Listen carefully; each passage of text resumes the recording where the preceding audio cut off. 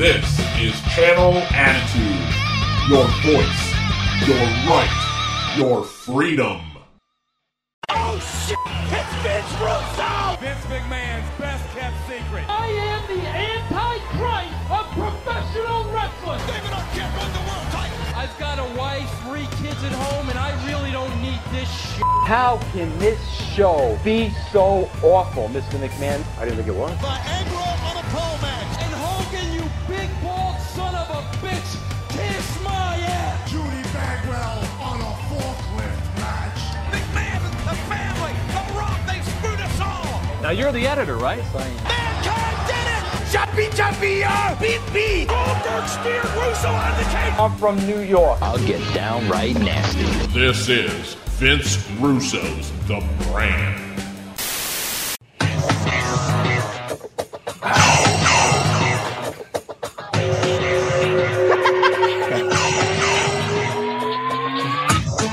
Yeah, baby.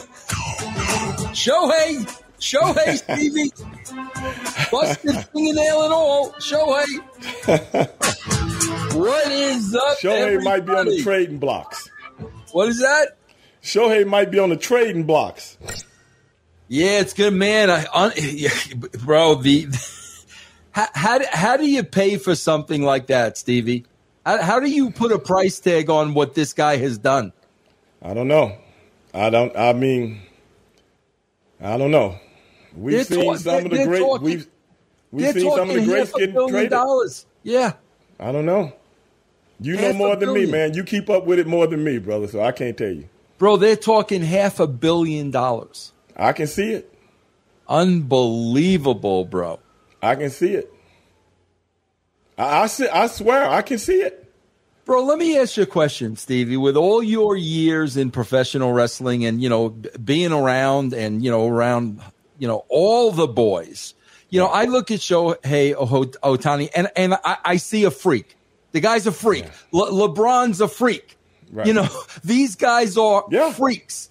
Was there ever a wrestler you looked at that way where, like, this guy is just a freak? No, never have. Because you know how our sport is, you know what I'm saying? But having the utmost respect for somebody is one thing. Looking at somebody like, when LeBron James walks in the dressing room or when Shohei Ohtani walks in the dressing room and all the other guys in the dressing room is like, that's a unicorn. You know what I'm saying? That's just, just, you know what I'm saying? He was made, not born. You know what I'm saying? So in a wrestling dressing room, no, but I know what those guys are talking about. When one guy is just heads and shoulders better than everybody else, like a Usain Bolt when it came to track and field. You just know everybody else are mere mortals, as good as they are. Yeah, Tiger Woods. And they're world class. Tiger Woods was a freak, right? Yeah. Yeah, the young Tiger before he got beat up by his wife and ran over the fire hydrant. That Tiger. Young Mike Tyson was a freak before Buster Douglas. Well, I think Mike was more an anomaly because what I used to say back then, because boxing is a little different. Boxing is a little different than other sports because there's levels to everything. And at the highest level, you wasn't beating the highest level of competition. Can't say that about Shohei Tiger. You know what I'm saying? Mike was beating up guys that was coming down and younger guys that was never going to get there. So in essence, we didn't know how good he was.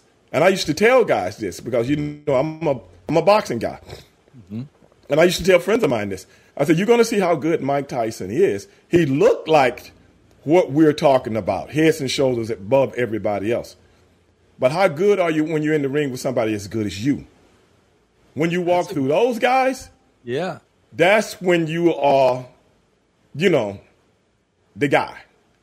But I used to tell people, as soon as he gets in the ring with people as good as him, that's when we'll see as good as he was. And then when we saw that, he wasn't as good as we thought he was. So I'm sure then you feel that Ali was as good as we thought he was, correct? Yes, because he was head and shoulders better than everybody in his class. Yeah, yeah. You know, he was head and shoulders at heavyweight, because we had never seen anything like. And when he started boxing top competition, see, when Ali first won the heavyweight title, nobody thought he was going to win the heavyweight title. But when Mike Tyson won the heavyweight title, everybody knew he was going to win the heavyweight title because the guy that was holding the heavyweight titles wasn't the top guys anymore. Right. So it was that he got hot in that transition period. Right. If you see what I'm saying. Yeah, yeah. So the guys that were good, they were on their way down. Yeah. And the guys that were going to be good, they were on their way up. Right. So he was like a tweener. Yeah, yeah. Whereas Ali was 22 years old when he won and he was like a 7-1 underdog. That's when you go, okay, well, let's have the rematch. And the rematch was even better. Then all the guys after that, he was just like, man, I'm going to make mincemeat. I'm going to make mincemeat out. Not until they stripped him of his title, exiled for 3.5 years. Then you get him with Joe Frazier. Yeah, yeah. It's a big, you know what I'm saying? Yeah, yeah. What if I had been on my game for 3.5 years, Vince? What if I had been on my game? Yeah.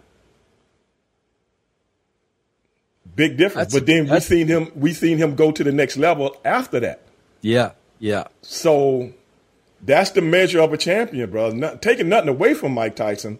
But I used to tell people, man, I don't think this guy's as good as everybody think he is. I think he's ferocious, but is he as good? Because a champion, even when he's in that foxhole and he knows he's got to fight his way out, I'm ready to die in this foxhole, or either I'm going to fight my way out. We never seen that with Mike Tyson. Whenever you got in the foxhole, you surrendered. That's a great point. Yeah, Stevie, these are great points. I never looked at it that way before, but I mean, that's an excellent analogy, man. Well, hey, man, you know, that's why I'm on the show, and that's why we call it black and white. That's why we call it black and white, because I have these conversations with people, and they look at everything through emotions in black and white, even though we call the show black and white. But a lot of things are bigger than that. Yeah. Because it's like, how many times you've seen Tom Brady and everybody talk, let's take Tom Brady for instance. As great as Tom Brady was, what people fail to see, and this is what I say about sports these days, sports doesn't give you the biggest picture. They just want to entertain you to keep you present. Right. So they don't inform you on some of the things they should be informing you on. See, they never talked about Tom Brady having the top 10 defense all those years. They never talked about how the defense pulled him out because of Bill Belichick and how he strategized things at the end of games. And somebody made a big play to put you in position to be the hero. See, they never talk about that. They just talk about the quarterback. You know why? Because that's easy for people to grasp and hold on to. Just talk about the quarterback. You remember when we was coming up, the major league pitchers were judged by their wins and losses and ERAs and all that stuff. Remember Absolutely. That? Yep. Quarterbacks were never taught. It was always when we was coming up, Vince, and you know this, it was always, nobody just talked about the Dallas Cowboys. I mean, Roger Staubach. They talked about everybody on that Dallas Cowboy team. Right. And they talked about Tom Landry. And they talked about the Steel Curtain, not just Terry Bradshaw. Not a Hall of Famer like Franco Harris or Lynn Swann or John Stallworth or Mike Webster, or Mean Joe Green, Jack Lambert, Jack Ham. You see what I'm saying? Yeah. They talked about the teams, even though the quarterback is always the leader. But have you noticed? Now they talk about the quarterbacks like they're Major League Baseball pitchers. Have you noticed that? His wins and losses and things like that. I've noticed that, and I'm waiting for you to explain to me why that changed. Because that's easier for the fans to keep up with. And then you start making these analogies and arguments like they do on sports now. You see what I'm saying? But you're actually arguing about shit that don't even relate. Because in a team sport, I don't care how good your quarterback is. If you don't have a complete team, you ain't winning nothing. So to act as though Tom Brady is the greatest quarterback ever and call him the GOAT, that's just another way when I talk about the same way that they do with Michael Jordan. That's a selling point for the brand. Mm-hmm. But for anybody to tell me that Tom Brady is better than Peyton Manning, I'm going to argue with you all day long. He might be the most successful quarterback because he was on the most successful team. Right. Not taking nothing away from him. He's a top guy. You don't get no better than a Tom Brady. But a lot of people don't realize, I used to tell people this, if Tom Brady was that great, Tom Brady didn't become this big-time numbers guy until Josh McDaniel became the offensive coordinator and devised this new offense to go with the new rules they had implemented. Josh McDaniel took over, and he taught Tom Brady this offense, and Tom Brady's been the big-time Tom Brady ever since. But before that, before Josh McDaniel got there, do you know Tom Brady only threw for 4,000 yards once? Did you know that? I did not know that. No. Before Josh McDaniel took over the offense and came up with this quick strike, doing everything out of the shotgun, using the slot receiver, Wes Walker, on a linebacker. Back in those days, the slot receiver was covered with a linebacker. How the hell you going to cover a wide receiver with a linebacker? And that worked for years. And using the running backs as receivers. And stuff like that. Tom Brady, you know what I'm saying? Yeah. All of that was Josh McDaniels. All of that. And then doing the big play stuff over the top when the defenses get tired in the fourth quarter. All that was Josh McDaniel. That whole offense. Because you notice when Tom Brady got his knee hurt, Matt Castle did the same thing the next year. Just plugged him in the system. Remember that? Yeah. And Matt Castle became a very rich man off 1 year. Yeah.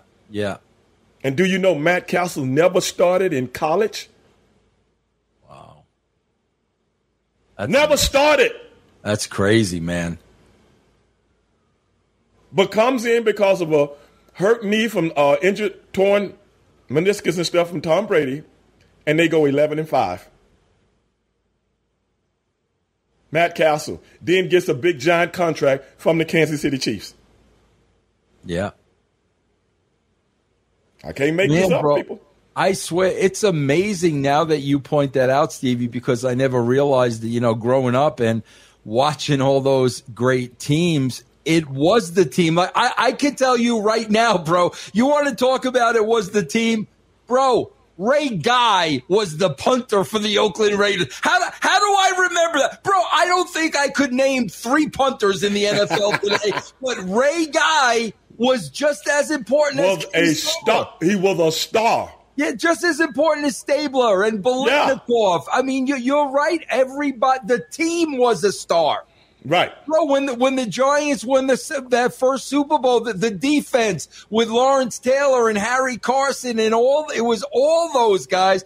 And Phil Simms was one of those guys. He was just one of the guys. Yeah, I never looked at it that way before, bro.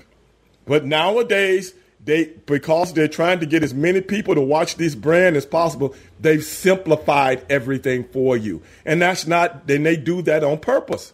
That is why I have these arguments with people about this, that, and the other, because I know I've been around long enough to see the transition, and I know what I'm looking at. I know what they're doing on purpose. Pitchers, the Vita Blues of the world, the Blue Moon Odoms. You remember them? Of course I do, yes. Blue Moon Odom, yes. The Blue Moon Odoms. Yes. Come on, man. The Mad Hungarian. The Mad Hungarian.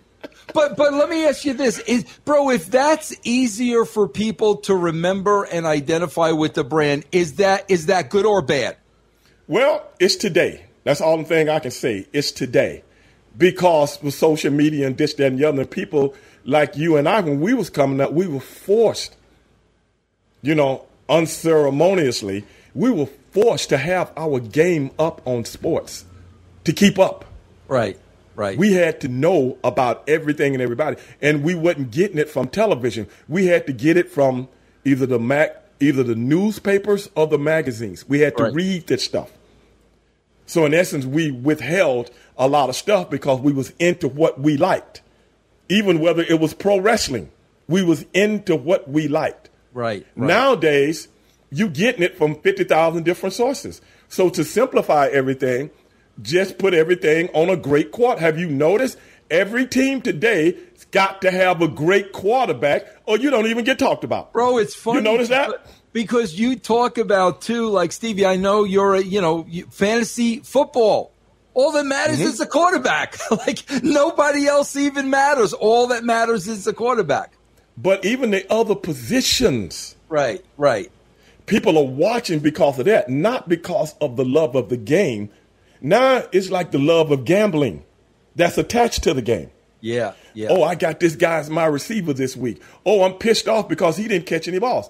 Well, that means you didn't even fucking watch the game and know why he didn't catch any balls. Right. That's right. Yep. You're just caring about what's on your sheet there because you had him as your guy starting this week. They even got fantasy football television shows now. Yep. This week is a good week to have so-and-so as your wide receiver. I think if you take so-and-so as your running back this week, I think that'll be a good reason to put him there. I'm like, are we kidding here? What is this? Fantasy? Right. And they're investing millions of dollars into this TV show. This expert is telling you who to have in certain positions. Come on, man. I'm not from that era, so I don't even get that. Yeah. Because it's about competition to me. So it's like, as soon as the game is over, what do people say? Oh, so-and-so, he had 2 interceptions, and that's why they lost. Damn, they ran damn near 90 plays and 2 plays beat them? What about the other 88 plays? Right. Right. I mean, okay, I watched the game last year. I'll give you an example. The 49ers against the Cowboys last year. Dak Prescott threw 2 interceptions. One was his fault. One was a tip ball that the guy missed, and, the other guy caught it, so on and so forth. But it goes down as the interception on your record. Right. They both happened in the first half. You still got a whole nother half, and they still lost the game. Right. So if the 2 interceptions lost the game, what the hell did we play the second half for? Right. I mean, can we just would say, well, 2 interceptions, beep, game over. Game over, go home. Why did we do that? Yeah. I'm just being honest here. I mean, what we play the second half for? Yeah, that's true, man. That's so true. And the 49ers. But when you talk about the hero, though, bro, I guess, it's simple. It's the hero. It's the quarterback. But then on the other side of that coin, does there have to be a GOAT? I mean, a GOAT in the terms of GOAT. Does there have to be the guy who taught them the game?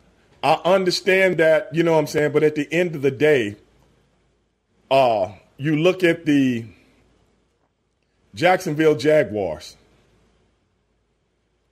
in the playoffs against the LA Chargers. The kid throws 4 interceptions in the first half. And they came back and won that game, right? Exactly. Yeah. So how you going to preach to me straight up? I'm being honest with you, man to man right now. How you going to preach to me that it's never over till it's over? But then after a couple of setbacks, we're garbage. Yeah. Can't have it both ways. Yeah. Because they didn't say nothing about when the 49ers turned the ball over to Dallas. Okay? And Dallas gets the ball back. So in essence, I got 2 mishaps, you got 1. So it's actually really 1 that went against me. And you still lost.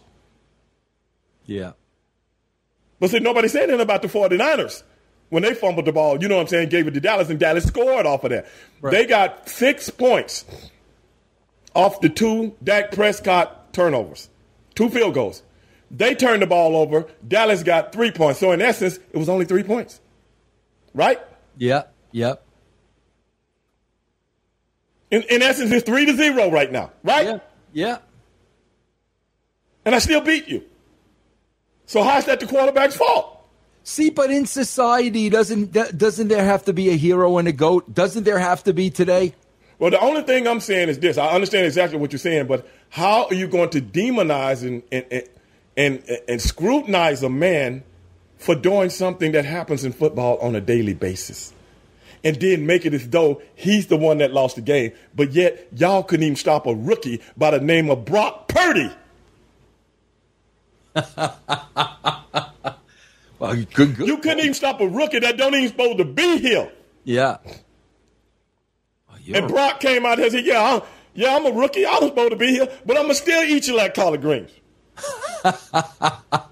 Stevie, what about that? You're on today, bro. You're on. Hey, brother, I'm on every day. You're on when you talk about day. This stuff that people don't want. I talk about what people don't want to talk about because they're brainwashed. Well, I ain't going for the okie doke, brother. Don't try to brainwash me, the bro. Okie doke. Yes. The okie. Hey, don't give me that okie doke. Listen, I got that. I got a great topic I want to talk about in a little while that I thought was was phenomenal, bro.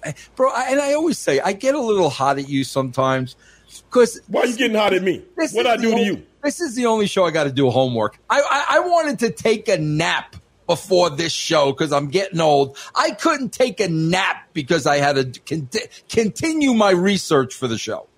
On what? I'm going to get to that in a minute. First, okay. I'm going to hit you with a fun fact, and I got some personal questions. Because last couple of weeks with Carl, we had a very, very heavy shows. Very heavy shows. Yes. I want to lighten it up a little bit.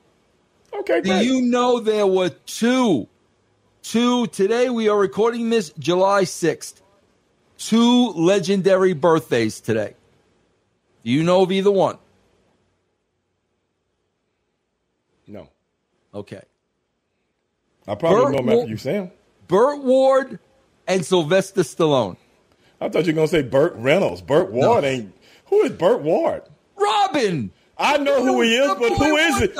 I know who he is. The man was on TV for 3 seasons. The Boy Wonder. Let me ask you a question. If I asked you how old Burt Ward was and Sylvester Stallone, born on the same date, what would you say their ages were? 77.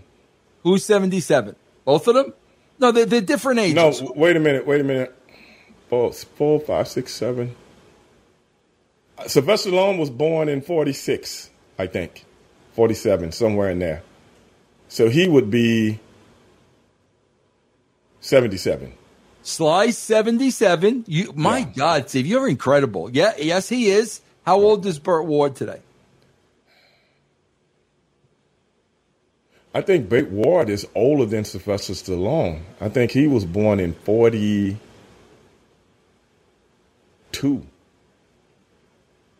Close. When I think about people, certain things come in my head. 43, 40 maybe. 45. He was born in 45. He's a year older than Sylvester Stallone. Okay. He's 78. Right. So, Stevie, I wanted to ask you this.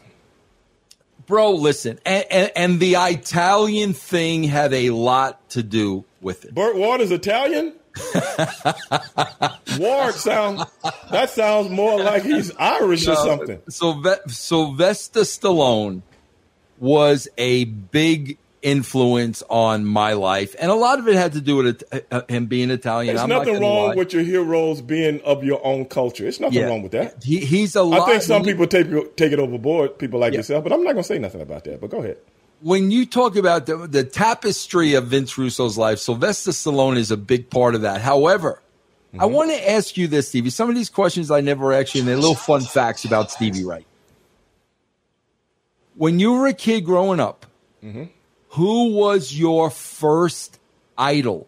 Who can you remember being your first idol, and tell me why? That's a good question. Space Ghost? Come on, man. Space Ghost? What? I think it was Space Ghost. Space Ghost? You wanted to be Space Ghost? You just asked me who was my idol. I didn't say I wanted to be him. Okay, let me think of a human being. Come on, young kid growing up. Who's the first person you're like, wow? A singer, an athlete, an actor. Okay, give me a minute. Damn, Vince, that's a great question, man, because I've never really idolized people like that for some reason. But to be honest, 100% honest, I would probably have to say it's either A.J. Foyt or Richard Petty. Really? Wow. Yes. A race car driver at that age. How old were you? I mean, pre-10? I mean, this is, Wow, really, bro? Yeah, it had to be either Richard Petty or A.J. Foyt. Bro, those are the guys I used to go and read about when I was a kid. Where did that car background come from? Because I don't know. It wasn't your dad, right? Your dad wasn't into that, was he? No, my dad died when I was like 6.5 years old. Going on 7. But no, I don't know. I was always excited about racing. Always excited about it.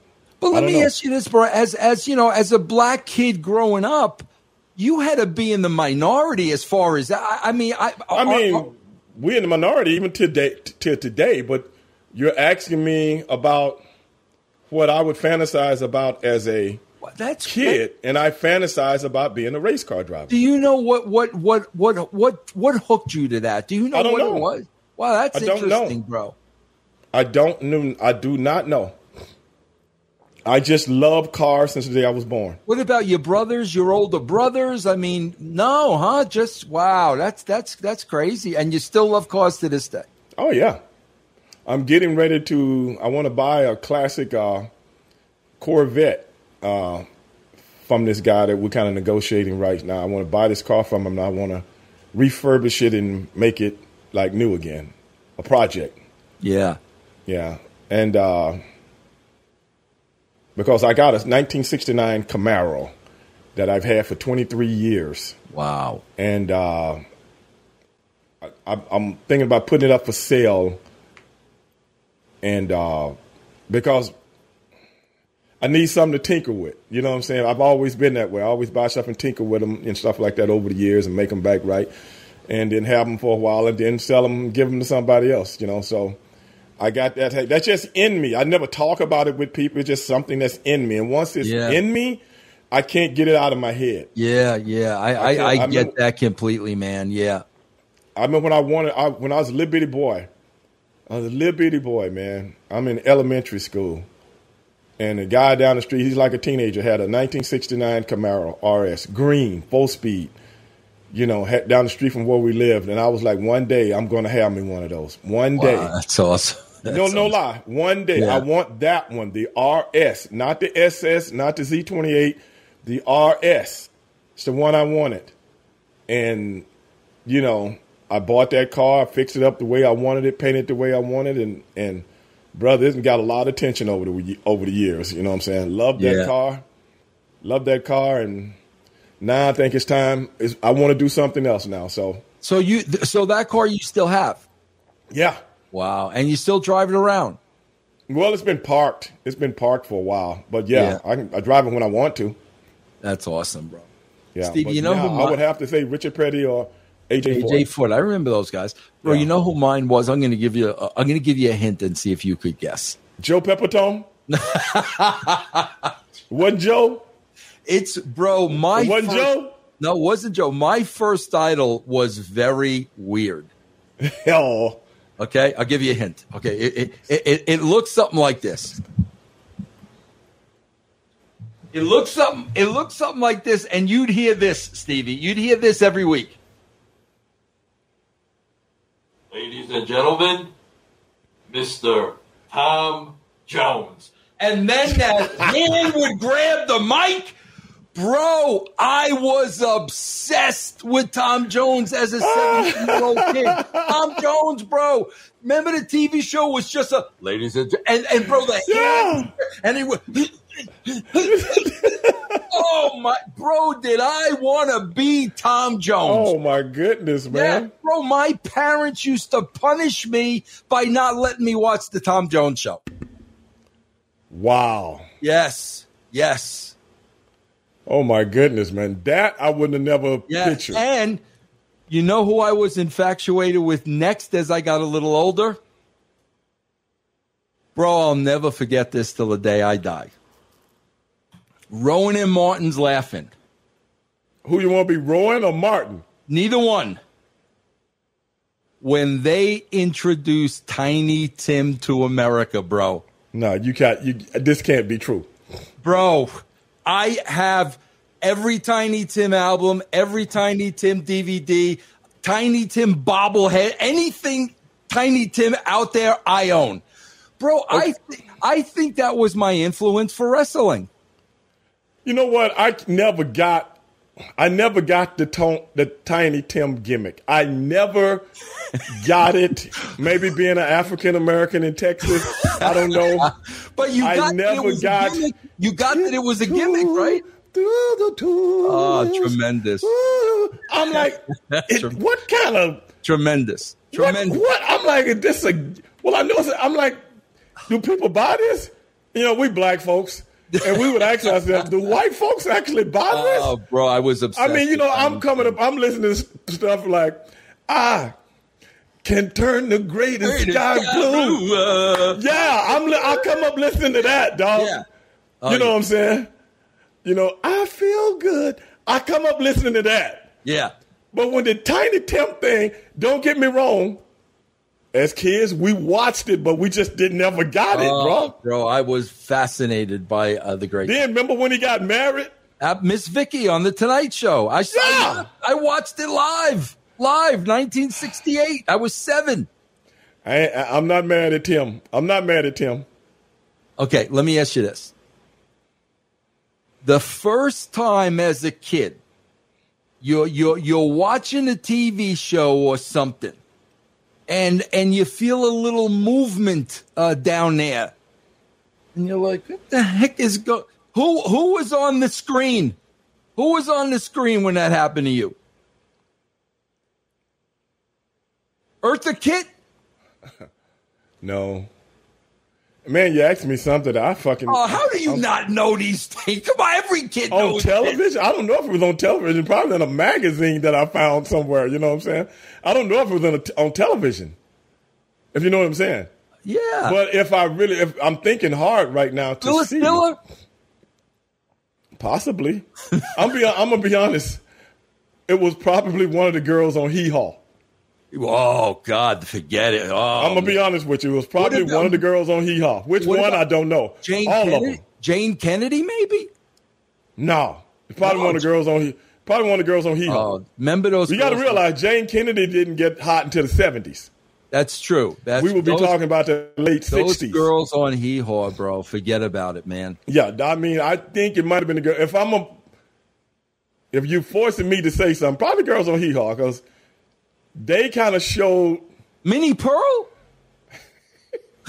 What? Are you talking about Minnie Pearl now? I don't know what their names were. I just remember watching Hee Haw. The reason I'm saying is I waited for it because you remember Hee Haw was a variety show that had all these little clips. I waited for the clips when they had the girls out there with the little shorts on and the little tied up shirts. Oh, yeah. I just still remember that to this day. Oh, I do too. Barbie Benton. Remember Barbie Benton? Oh yeah. That's where Hugh Hefner found her on Hee Haw. Oh okay. My God, Barbie Benton. That I don't know, but if I was forced to say, it'd probably be Hee Haw. Minnie Pearl was the one with the hat and the price tag on the hat. Remember Minnie Pearl? That's Minnie Pearl. Yeah. Well, you know. Yeah, thank you. Yeah. Well, the first time I felt movement, and this is a no-brainer, and of course it ties in with the great Burt Ward. Bro, when I first saw Julie Newmar. You know what? I might be with you on that. Yeah. I forgot about that. Yes. With the cat suit on. Oh, my God. I forgot about she was the first Catwoman. Yes. Oh, my God. Yeah, I forgot about that. All right, listen, I want to flip over to a serious topic. I thought this was a great story. And, of course, this made me do my research so I could have a conversation with you about it. Exonerated member of Central Park 5 wins primary for New York City Council seat. The victory is an improbable feat for a politician novice who was wrongly accused, convicted, and imprisoned as a teenager for the rape and beating of a white jogger in Central Park. Yusef Salaam.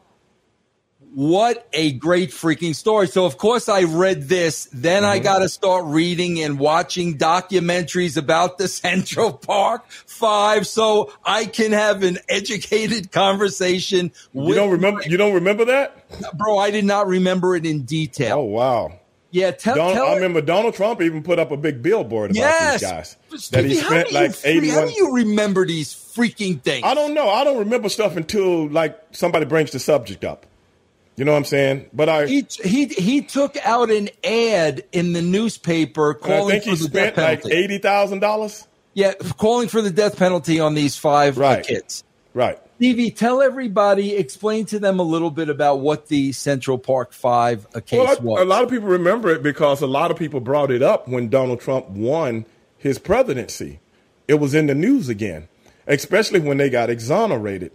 And he still refused to say that those kids were innocent. Well, they're not kids, and they ain't kids anymore, but they was kids back in those days. Yeah. You know, so, and even I took exception to that. And what I was really, back in the day, thrown into the wool about was, why would you do that with no evidence? Why would you say somebody's innocent before they even have a trial and spend $80,000 on a billboard to make the public think that they're also guilty? That just never made sense to me. Because, first of all, let's get something straight here. Central Park, 5 young black kids ain't got nothing better to do than go rape and beat up a white woman, bro. We ain't built like that. You might rob her or something like that, but everybody know what Central Park is about. Mm-hmm. And we ain't roaming through it like everybody else is on a daily basis. Now, I'm not saying I'm some detective or something like that, but at the end of the day, you know how New York is. New York will find anybody to try to put the rap on if they don't know. They're known for that. That was even back when you could actually search people walking down the street, and it was legal, and saying that was going to clear up crime. And we all know how big of a lie that was in New York. We all know that. Yeah. So for that to go down the way it did, and these kids had, all had alibis and stuff like that, still put in jail.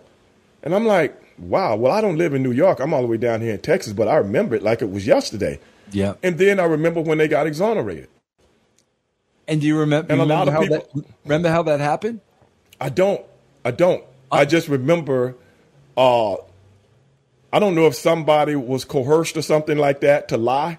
Had something to do with that? Well, let me give you a couple of facts on this case that are so that blew me away, because I read about it and then I watched some old news clips and what.